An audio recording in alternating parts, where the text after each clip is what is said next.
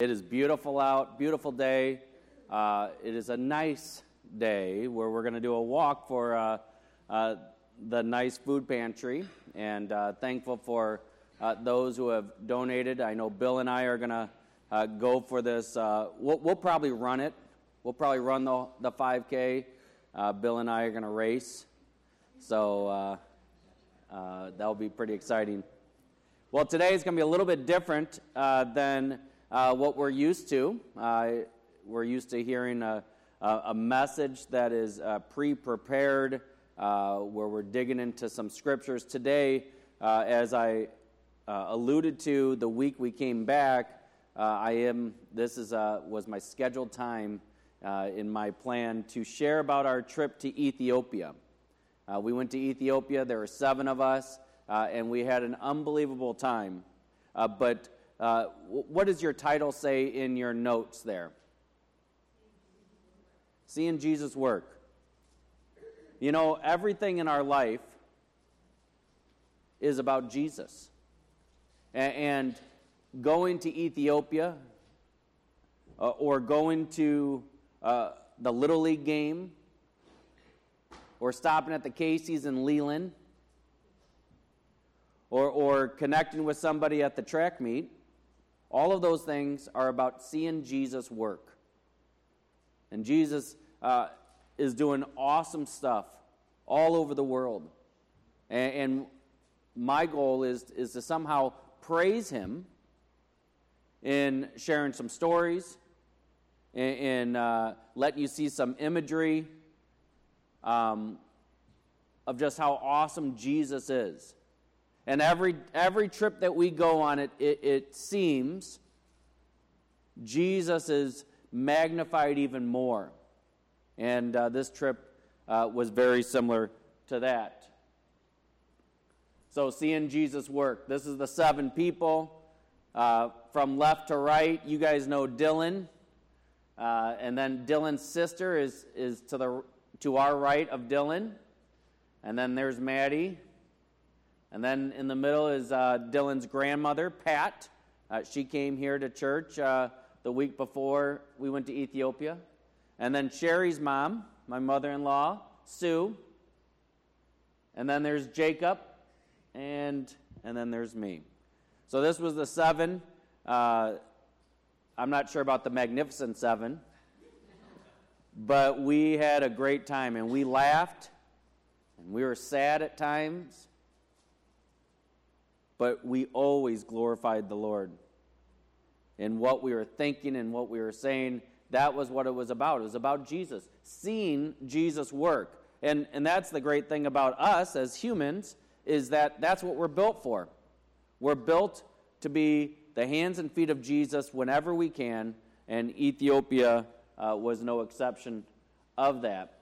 I'm going to talk about different things. Here's just 3 quick images to get you thinking. Shoes, bread, and prayer. Those are 3 simple yet profound things that hopefully we'll be able to dig in. If you have questions that are already rolling through your head or that you have during the time, the notes are blank on there for you. You're welcome to write those down, and then we'll have a time of Q&A. And it would be helpful if you did ask a few questions for the sake of our time here. Luggage. So we each get 2 pieces of luggage to take, 50 pounds each. And then normally on top of that we take a backpack each and we take a carry-on bag. And in this particular trip, we go there and we have all of our bags. We take them in. We all have our backpacks and our carry-on bag. And Qatar Airlines says, oh, you only get either your backpack or your carry-on, not both. Well, that's a big deal because we have those like almost perfectly weighed out.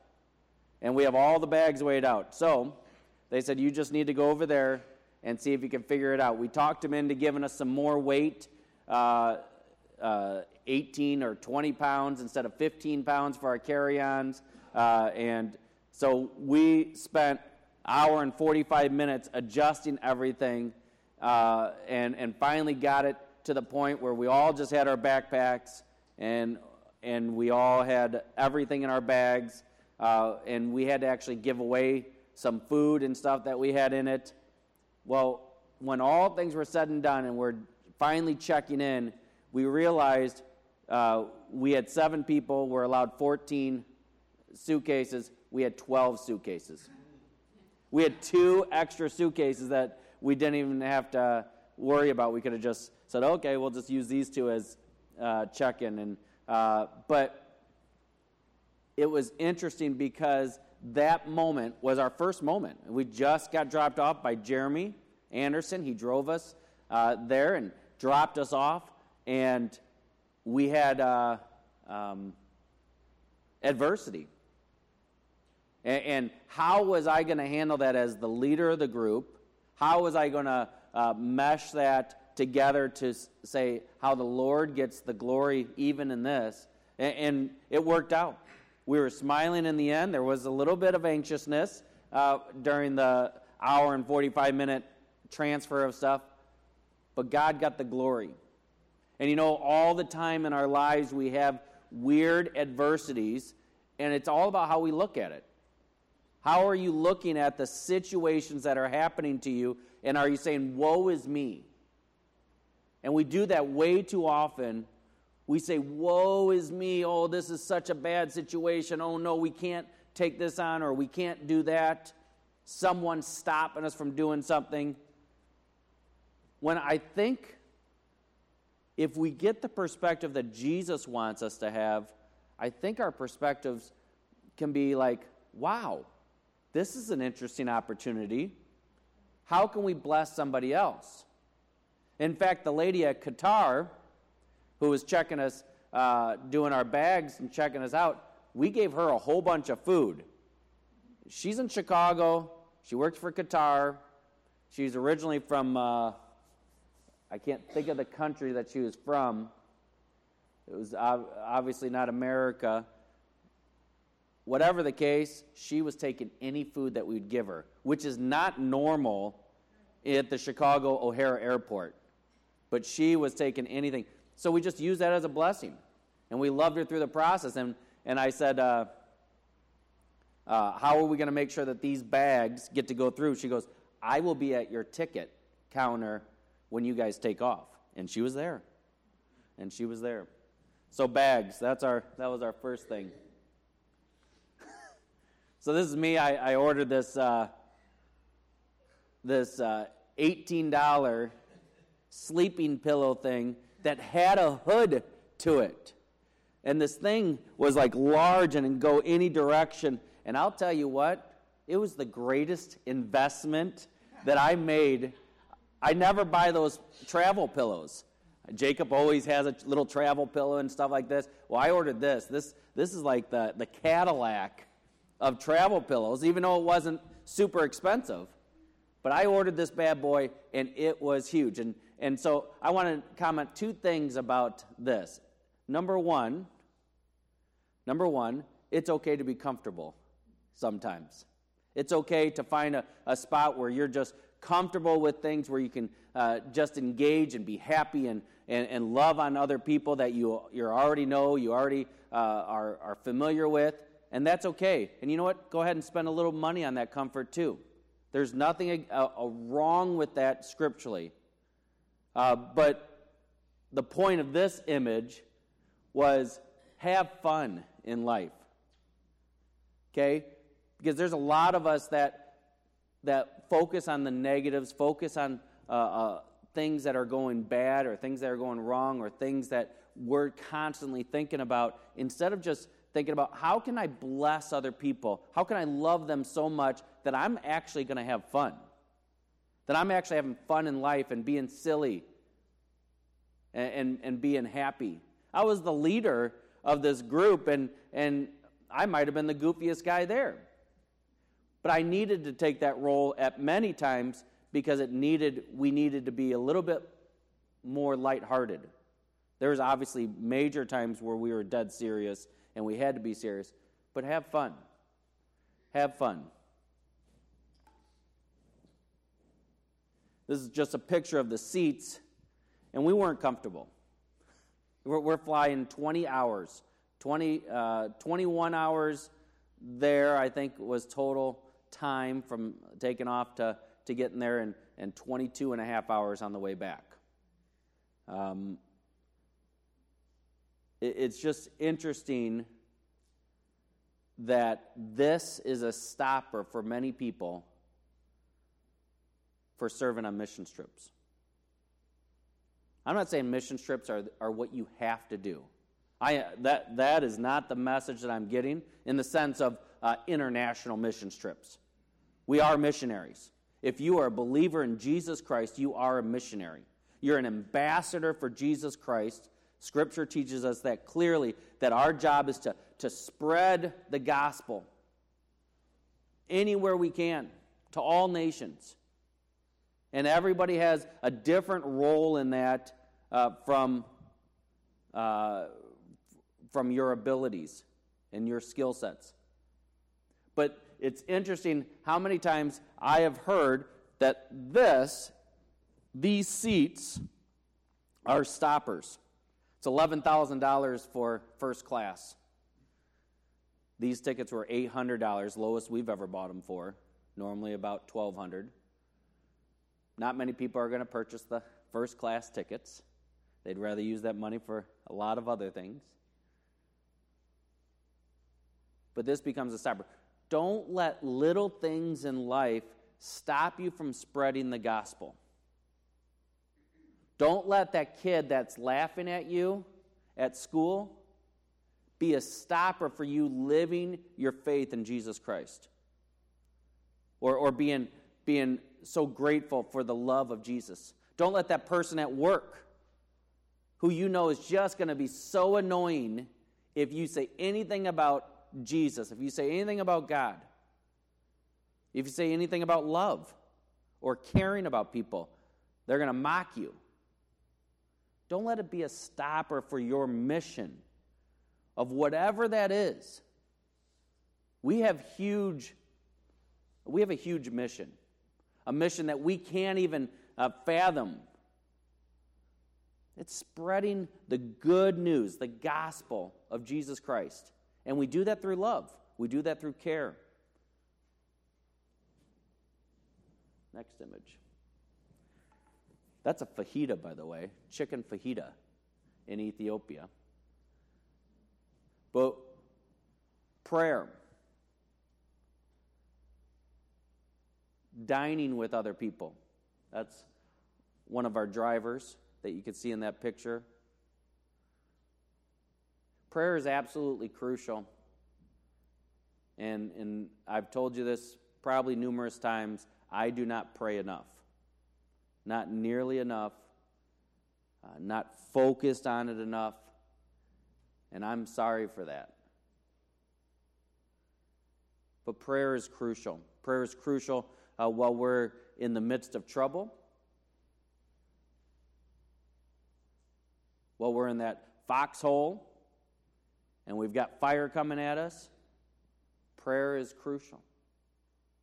Prayer is crucial when we're on top of the mountain and we have no worries at all. Prayer is absolutely crucial. As we get ready for battle, as we're preparing, as we see a battle being victorious, all those times prayer is crucial. Because that's communing with our best friend. The one who loves us more than anything that we could understand. That was communion this morning. That was a reminder for us to be humble towards our King. Prayer is a major factor. This was us in the packing when we were at the airport changing bags and shifting things around. All of these things we either gave away or threw away because we didn't have room for them, or at least we thought we didn't have room for them. But there's times in our life that we have to get rid of certain things because they're weighing us down. And we have to truly either get rid of them, or we have to go to somebody for help on how to get rid of it. We have to figure out how to deal with the situation, and we have to be able to sometimes just throw it away. But many times, what that means is that you're just opening your hands and saying, God, I need your help. I need you to help me with this, and I need you to take this from me. If you're struggling with an addiction, if you're struggling with something that a constant worry, a constant emotion that is not of the Lord, you need to give it up. I need to give it up. I need to open my hands to the Lord and be able to give it away. And Dylan's grandmother, Pat, she was not happy. She didn't want to give any of this away. She wanted to give it to the kids in Ethiopia. And that was good. I mean, she drove all around to all the Walgreens and picked up all this stuff. But you know what? It was a moment where we just needed to give it up.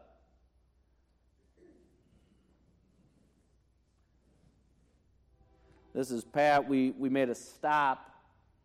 We were at the bank, actually, exchanging money, and it's an interesting experience. If you've ever exchanged money in a foreign country, you go in there, and in this particular situation, they moved us around. I don't know if I told this story to you guys, but they moved us around the counter. Okay, there's like 7 people just sitting on chairs. I think are customers. I'm not sure.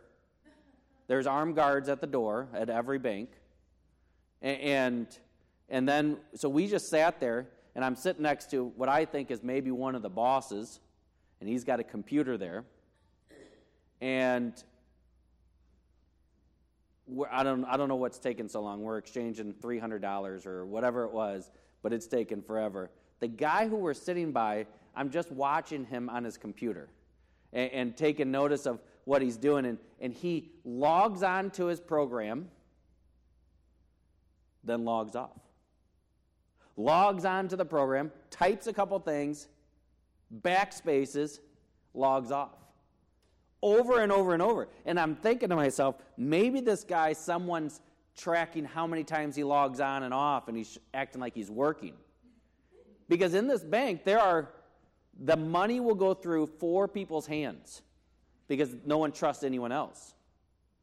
And so it's just interesting. I don't know what this guy was doing at all, but he seemed like he was somewhat in charge, but he just kept logging in and logging off. We finally got our money. Well, we come out, and Pat, along with whoever else was in the van, are talking to this mom and this little kid, and Pat, and I don't know if you caught it in the little video, she's dancing with this little guy. And you know, Ecclesiastes, there's a time to dance, right?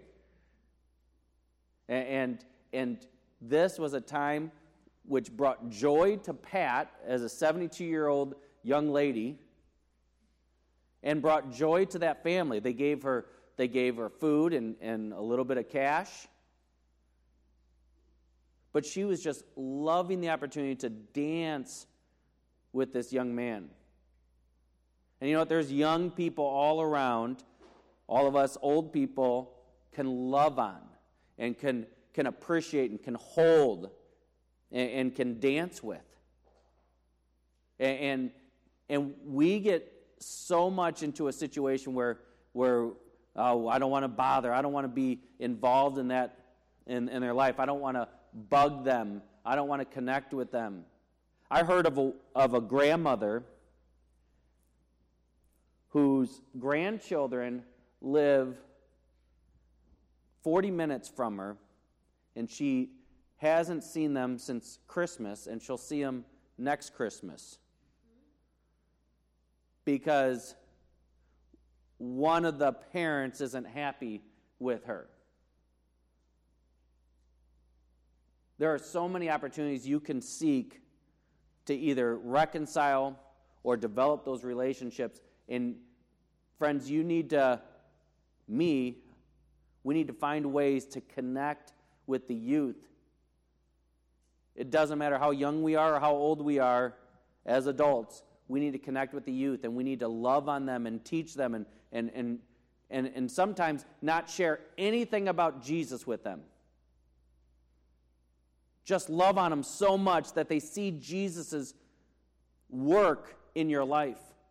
I'm not saying to shy away from the gospel, but I'm saying sometimes we want to get so start speaking Christianese before we've just loved on them and care about them and take care of maybe a need that they have.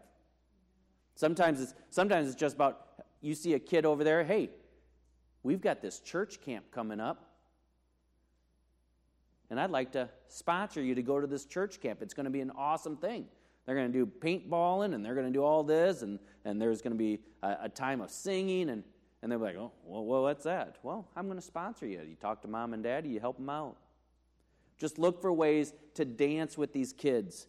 And obviously sometimes not in real ways, but Pat just danced. She just took the opportunity as the family walked by. And sometimes you're in a foreign country, your confidence level goes up significantly. How many people have here been in a foreign country or a third world country especially? There's a confidence level that just goes up. Maybe you understand what I'm saying. And then I always say, why don't I have that here? Why don't I have the confidence to connect with people and to interject and to love on people the way I do sometimes when I'm in Ethiopia? I don't know. This is Johannes. You saw the video as we hugged him. Johannes is the young man that I have been in contact with for 6 years.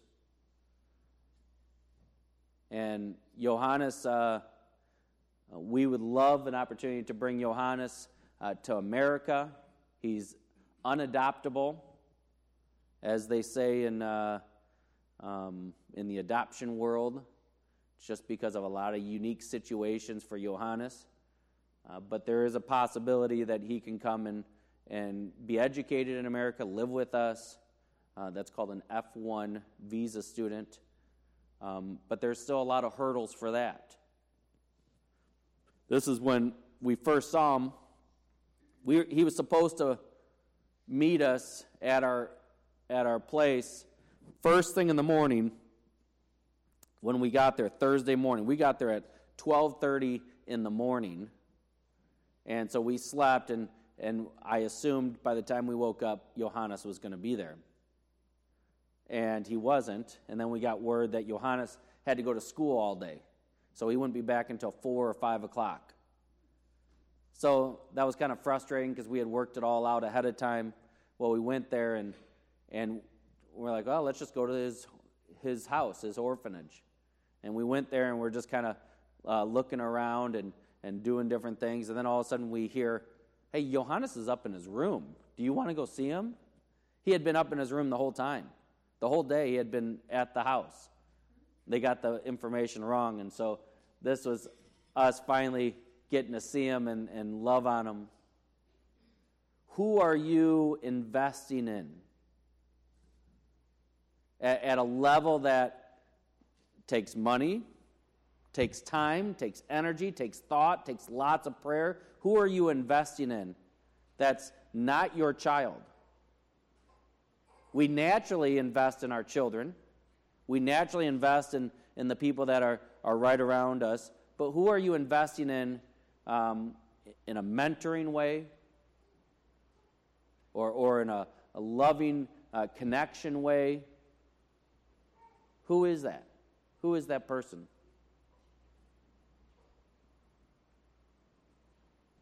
One of our favorite things to do is to give out dabu, bread. We love giving out bread. And some of you actually handed me some money before I went to Ethiopia so we could buy bread. And we bought bread every single day. And we bought lots of bread. These are different pictures. You see the one man on the top left. He just got bread. He's about to get some more. In the video you saw that. Jacob on the bottom left. These are full loaves of bread. Each full loaf cost about 70 cents. And so we bought a lot of it because we had about $300, I think, in Dabu money, meaning that was kind of what I noted it for. So that was pretty amazing, the amount of bread. And we literally would be walking from bakeries with bags and bags jam-packed, and these bags were like this big. It was awesome. And so Jacob in the top right, these are young girls heading to school. And so they gave them Pringles, little packaged Pringles, and then some Dabu. And then Dylan on the bottom right also giving out Dabu. Wherever we went, we gave away bread. And I talked about it in one of my messages, how I shared bread, and then I shared the bread of life with people. And you know, sometimes to connect with people, what do you have to do? You have to feed them. I know Sherry and I, we ran a youth ministry at our home when we first got married. Before we got married, when we first I was living in the house, and we started a youth group with the kids that we were coaching. But it was crucial. It was a Sunday. It was always Sunday afternoon that we had food. We had cookies or we had something. And food sometimes, lots of times, is a wonderful thing to gather around, to connect with. It doesn't have to, but when you can share bread with somebody, it does give you opportunities to share the bread of life. And we were not only doing that, and many times here, we weren't sharing one thing about Jesus Christ. We were just giving them bread to eat because they were hungry. Many times we gave them cards and you've seen those cards, the prayer cards, that had a mark on one side, but a lot of them are illiterate, so they couldn't read that card anyway. But we just gave them bread and loved on them.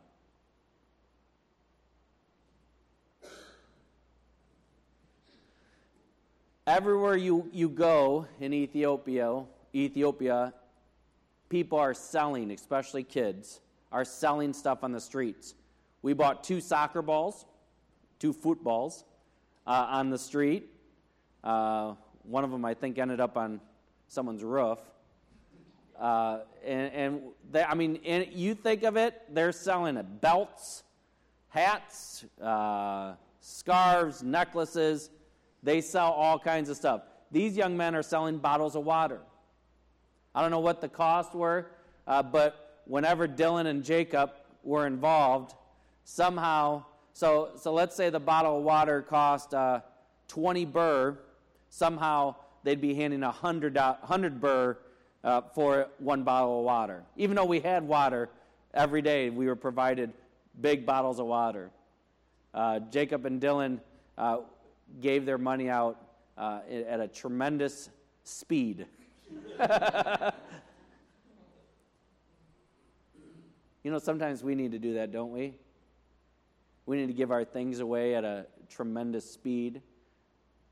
We need to be willing to share our resources with other people. That's what Bill was talking about earlier with the grace of giving.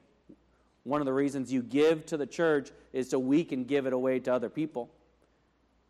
So we can spread the gospel here. In this case, we're helping these young men. And it's interesting to think Jacob, as a 9-year-old, was doing this exact same thing. He told us stories about sneaking out of the orphanage and, selling gum? Is that what you'd sell? Yeah, he would sell gum. And I know Grandma Pat, she was trying to buy the banana gum. She's like, man, I haven't had this since the 80s. And so she was actually asking future sellers of these gum, hey, do you have any banana gum? I mean, she was truly looking for it to take home. But Jacob, who goes back to his homeland and he serves these same kids, and he hands out 100 birr to these same kids of exactly what he was doing.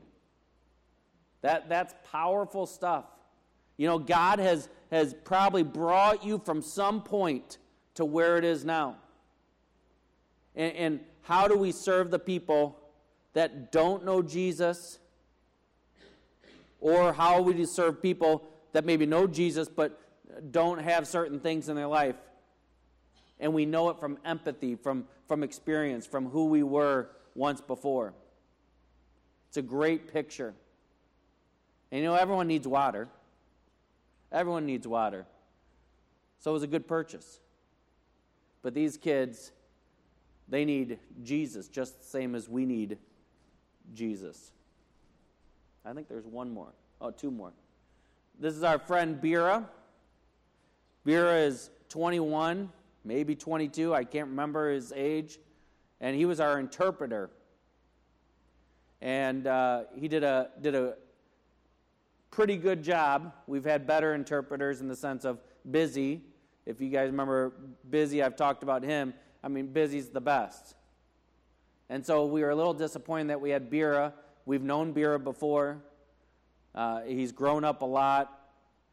So I've known him for about 4 years, 5 years. But now he's a man. From an interpretation standpoint, he did a pretty good job. Sometimes he wasn't available. He was texting or talking with the kids or something. But what this image is, why I have this image up there, is about relationships. And Jacob and Dylan became good friends with Bira during their time there. They connected very well. They actually rode in this little taxi that's a three-wheeler.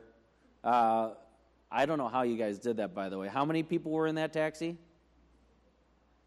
5 people in this taxi that you shouldn't have 5 people in. But you know what? They built this bond and this connection. And it's relationships. And you know, sometimes we struggle even with our spouse, developing a relationship that's a strong bond. I know Sherry and I, we talk about this way too frequently. We've been married 21 years. 21 years this year is how long we've been married this month. We've been married a long time, yet we don't talk enough about how to connect, how to get close, how to build that relationship so we're tremendously in love with one another. And so spouses, that's a good thing to have that conversation. I'm not saying it to the men, and I'm not saying it to the women. Spouses, we are responsible for those conversations. But then you've got friendships when you are brothers in Christ, when you are sisters in Christ. Are you developing those friendships? Outside of your little circle, are you developing friendships where you're connecting with people in dynamic ways? And you know what? Sometimes that you have to do supper together. You have to spend time together. We spent 7 days every single day with Bira. One day shy of that. He wasn't with us one of the days. We were with him all the time, and the relationship was built pretty strong, where we'd all say, he's our friend. We appreciate him. Friendships. And the last thing I think I have up here is shoes. This is a picture from Johannes's orphanage. Community shoes. I'm not sure what that was all about, but I thought about it and I said, I wonder what it's like to walk in their shoes. And sometimes that's what a mission trip is all about. Walking in someone else's shoes, understanding who they are, appreciating what they're going through. And sometimes we're too fast to look at a situation and assume we understand it and can't figure out why they aren't handling it the way they should handle it. We don't know what's going on in that home. We don't know what's going on in that particular person's life. Until we've walked in their shoes, we don't know. And so, Scripture teaches us, Philippians 2, I left my phone in there that had the verse marked, Philippians 2, I think it is, about how we are to love one another at a tremendous focus. Jesus Christ taught us how to love because he first loved us. And how do we love people in spite of what's going on in their life, in spite of their situation, and not look at their situation and say, man, I want to hold that off. I don't want to be involved with that. I want to make sure I'm pushing that aside. No, how do we get in there and we put on their shoes and we say, okay, I'll walk with you. I'll walk with you. Let's do this together. Let's figure out how we're going to get through this together as brothers in Christ, as sisters in Christ. And that's what we did on the trip. That's what we were able to do is that we were able to kind of put their shoes on. But we had the knowledge that we were flying home in a few days. And so we couldn't even officially do that because we knew that we were putting home. That's why we love on Johannes for 6 years. We have tried to put his shoes on and try to understand his life. And that makes us really sad at times. But we just keep loving him through it. What questions do you have? Any questions that you have? Dan? What is the prevailing language? The prevailing language is Amharic. That's the national language. They have 88 languages, not just dialects, but 88 different languages. So if you get certain parts of Ethiopia, they don't even understand Amharic, even though that's the national language. Yeah. So most people speak multiple languages. Jacob spoke 3 languages in some fashion when we adopted him. Now he speaks 1, English. Patty?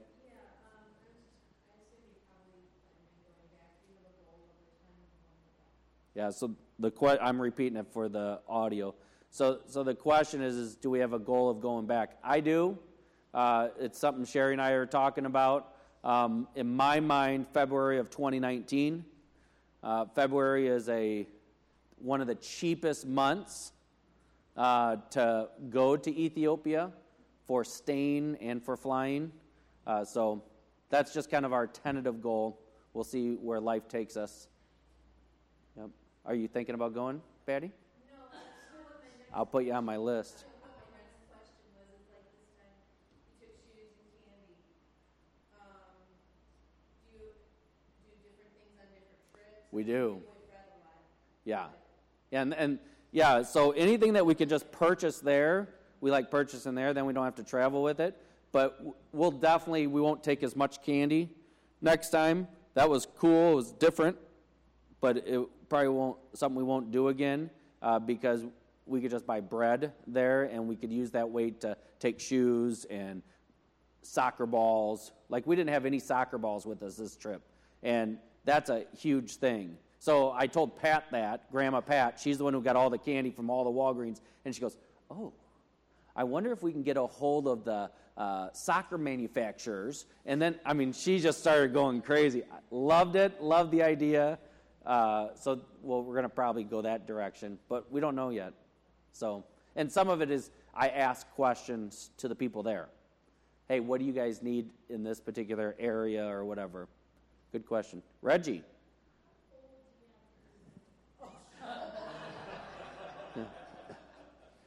Reggie asked a very interesting question. Reggie asked, how old do you have to be to go over there?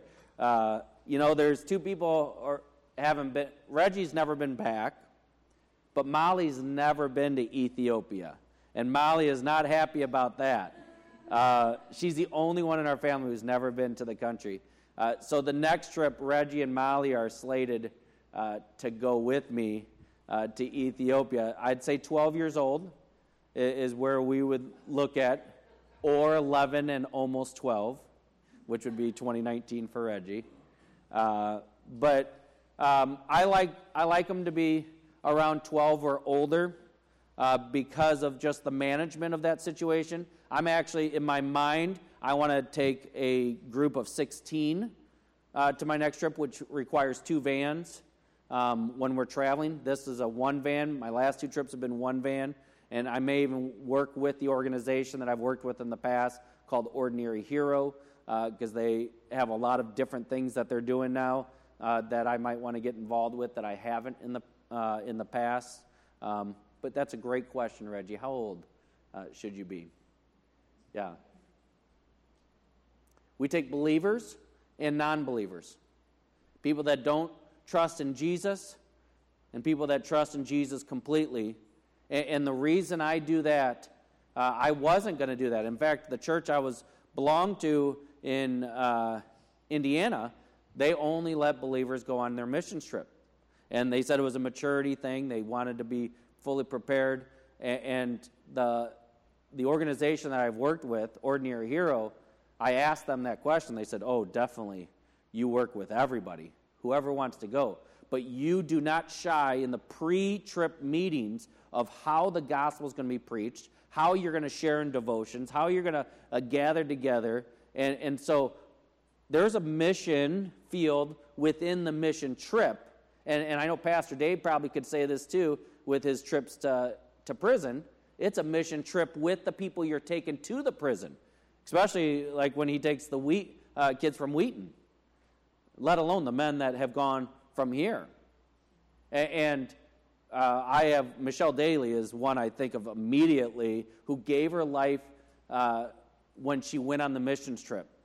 Her life has been transformed. She went back the second year with me and stayed for a whole month, and I baptized her in Ethiopia that second year. But she is fully committed to Jesus Christ. Her dad died 1 year later, suddenly. But because she had Jesus Christ in her life, she was a rock in that process. Even though she was so sad, so upset, she was able to withstand that storm because of Jesus Christ. And it was, if I would have not allowed believers, non-believers on the trip, we could have missed that wonderful opportunity. Dan?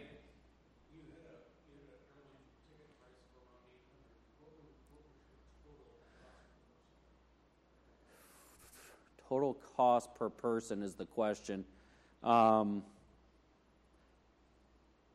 would say $1,500 is a guess. About $1,500. Yeah. So I estimated it was about $4,500 for the 3 of us. We were blessed by someone donating a considerable portion of that for the Chapman family this time, and God seems to always do that, doesn't he? I know Julie was talking about that the other day about going to Uganda. God he comes through, and you kind of just praise him for that opportunity.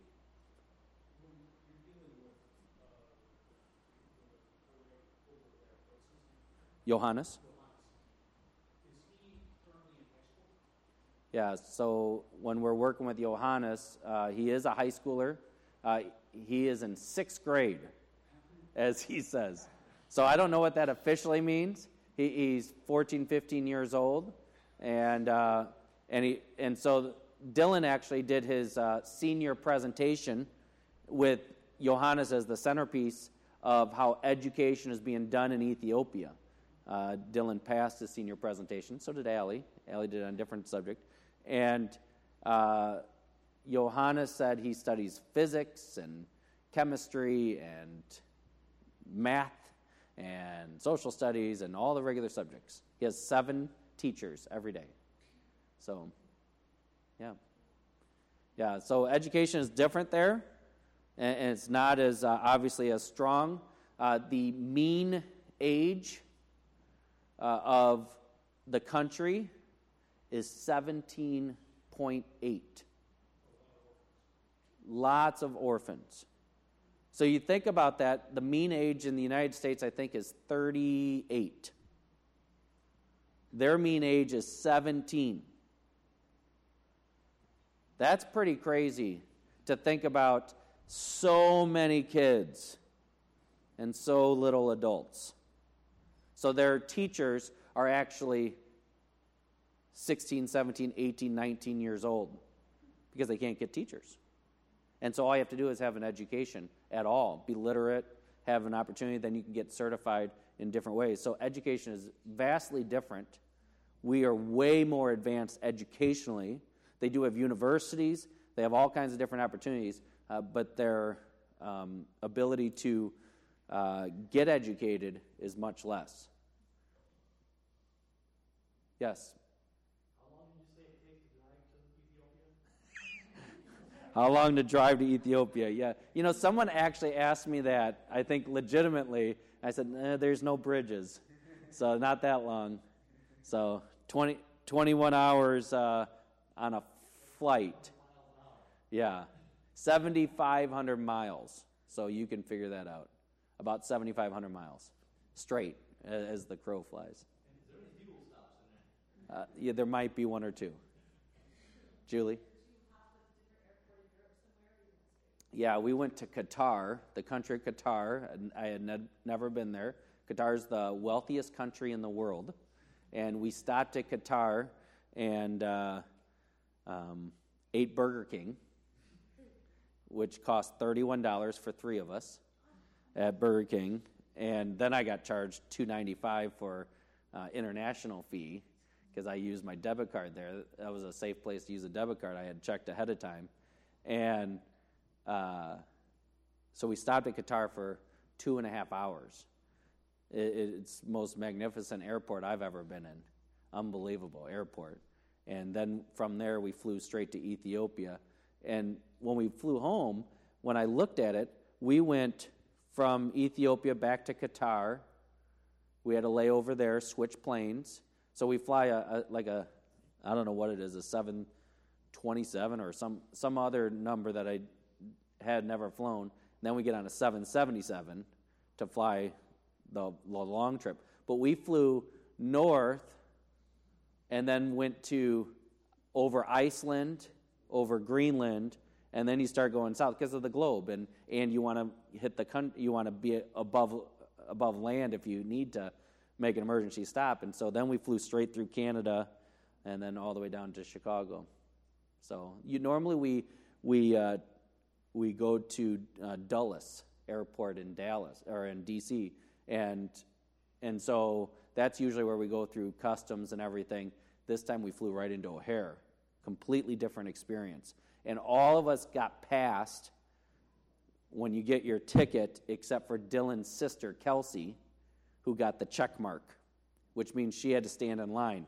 So everybody went through the line, and I said, I'll just stay with Kelsey. I didn't want her to be by herself. And so I bet it was 45 minutes just waiting in a line for no reason, because as soon as we got up to the line, they said, wait a minute, are you guys flying together? Yeah. All right, come on up. All right, see you guys. Welcome to America. So I don't know why you just get stopped sometimes, but we stopped at Qatar. So usually we go to Dulles in D.C., and we fly straight to Ethiopia when we're flying Ethiopian Airlines. And then on the way home, we take Ethiopian Airlines. We fly up to Rome. We fuel up, but we never get off the plane. And then we fly over. That takes 1 hour. They change crew, and then they fly to Dulles. And then we fly to Chicago. Dan? Yeah, so there was one sign in the video that said the Bizrat Guest House. We stay at, if you've got the Hilton and you've got the Roach Motel, we stay at just above halfway of that. It's pretty nice for Ethiopia. We have hot water most times. We have electricity most of the time, and we have Wi-Fi most of the time, and we all have our own beds. It's seriously really, really nice. It's owned by Ordinary Hero, the organization that I've gone with. They purchased it from They didn't know how they were going to purchase it, and one of their people that was traveling on the trips died suddenly.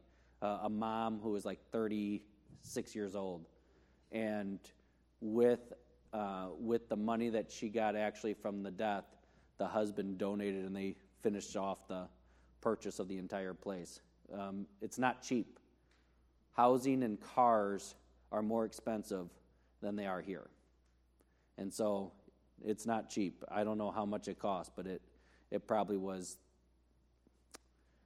$500,000, $750,000, I'm not sure, US dollars. It is very expensive. But we stay at it's all like marble type floors, and it's really interesting. No. Yeah. The food, we didn't eat there one time at our own guest house, except for breakfast. So, and I had done that in the past. We've eaten at the guest house, but half the time we're just wasting money because most of the people aren't eating on the trip. Jacob and Dylan, they pretty much eat anything that's there, and so they're easy to deal with. But for the rest of us, we found this one restaurant called Sushi.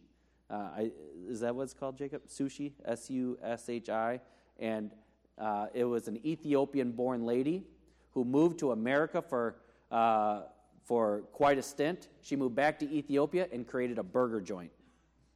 And it is, you're right, not sushi. And it is a fancy place where normal Ethiopians aren't going there. It's a wealthy place, so it costs us a little bit of money, but the burgers literally taste American, which is hard to do. It's hard to do in Ethiopia. Yes. Majority of people lose weight on this trip. Yes. Oh, yeah, we pack snacks. Yeah, I mean, you could, but it just weighs so much. So we don't bring much liquid of anything. And Dylan's sister brought most of her own food. So she has an interesting diet. So she brought most of her own food, packed it up and made it, and I don't know what she did. But I'll take one more question if someone else has a question. What do you find has changed the most, positive or negative, over the last 6 years that you've been going? Yeah, so this year was scary. I've never been worried in Ethiopia except for 2 official times. One time was when we were at Jacob's orphanage, and we were visiting there again, and we were giving all kinds of clothes, and the people were on the streets, on the fence. They were actually pushing the fence down because there were so many people. It was almost, we were going to get mobbed. I had 16 people on that particular trip, and we were giving away clothes, and people were just coming in, and we were handing it to them, but they were like standing. It was almost a scary moment. Having my picture in my head of all these people, they didn't know what they were getting. They just wanted to get whatever it was. And so now they're shoving kids through the fence, having their kids run and go get whatever they could. And I just saw the fence just leaning like this, and I'm like, it's going to come down, and we are going to be mobbed. And so we jumped in the vans, and I just yelled to my buddy Nels, and I said, you count. Who's the call from? And so that was a scary moment. And then we had a scary moment with a cell phone stolen this time, and I was just scared of a particular kid there. But that didn't change just because those were 2 unique situations. What changed was there was unrest in Ethiopia this time we went. And it was because the prime minister was no longer there. And a large portion of the country, I'm going to say Orion is the area, but I could be wrong, all around Addis Ababa, which is the capital of basically all of Africa. It's where where they all assembled together in Addis Ababa. That's its own like entity, almost like its own state. And so all around it is this other nation in Ethiopia, where Jacob and Reggie are from. It's kind of like a different nation, even though it's all Ethiopia. Well, there was unrest because they wanted their person as the new prime minister. And so they started causing riots. Never before in this area had there been riots in recent history. And so we were told we couldn't go see Jacob's hometown. We were told we couldn't go out to this other place called Saluda because of the unrest. Well, right before we got there, they started meeting about the prime minister. And so the unrest, they agreed to stop. And so the day we were leaving, they actually appointed the prime minister, and it was the prime minister they wanted, which was half Christian, half Muslim, because his mom was Christian and his dad was Muslim. But all my friends tell me he's actually a Christian, but he just rolls with it because they like that, because those are the two religions in that country. So unrest, I was nervous about that this time. But I'm confident from all my people there that we didn't have anything to worry about. Sherry and I were examining it a week before. We didn't tell the kids about it. We didn't tell anyone about it. We were examining it pretty heavily. We were going to every person we knew who was in the country or who frequents the country to find out all the details. So that's something that's changed. Thanks for your time, friends.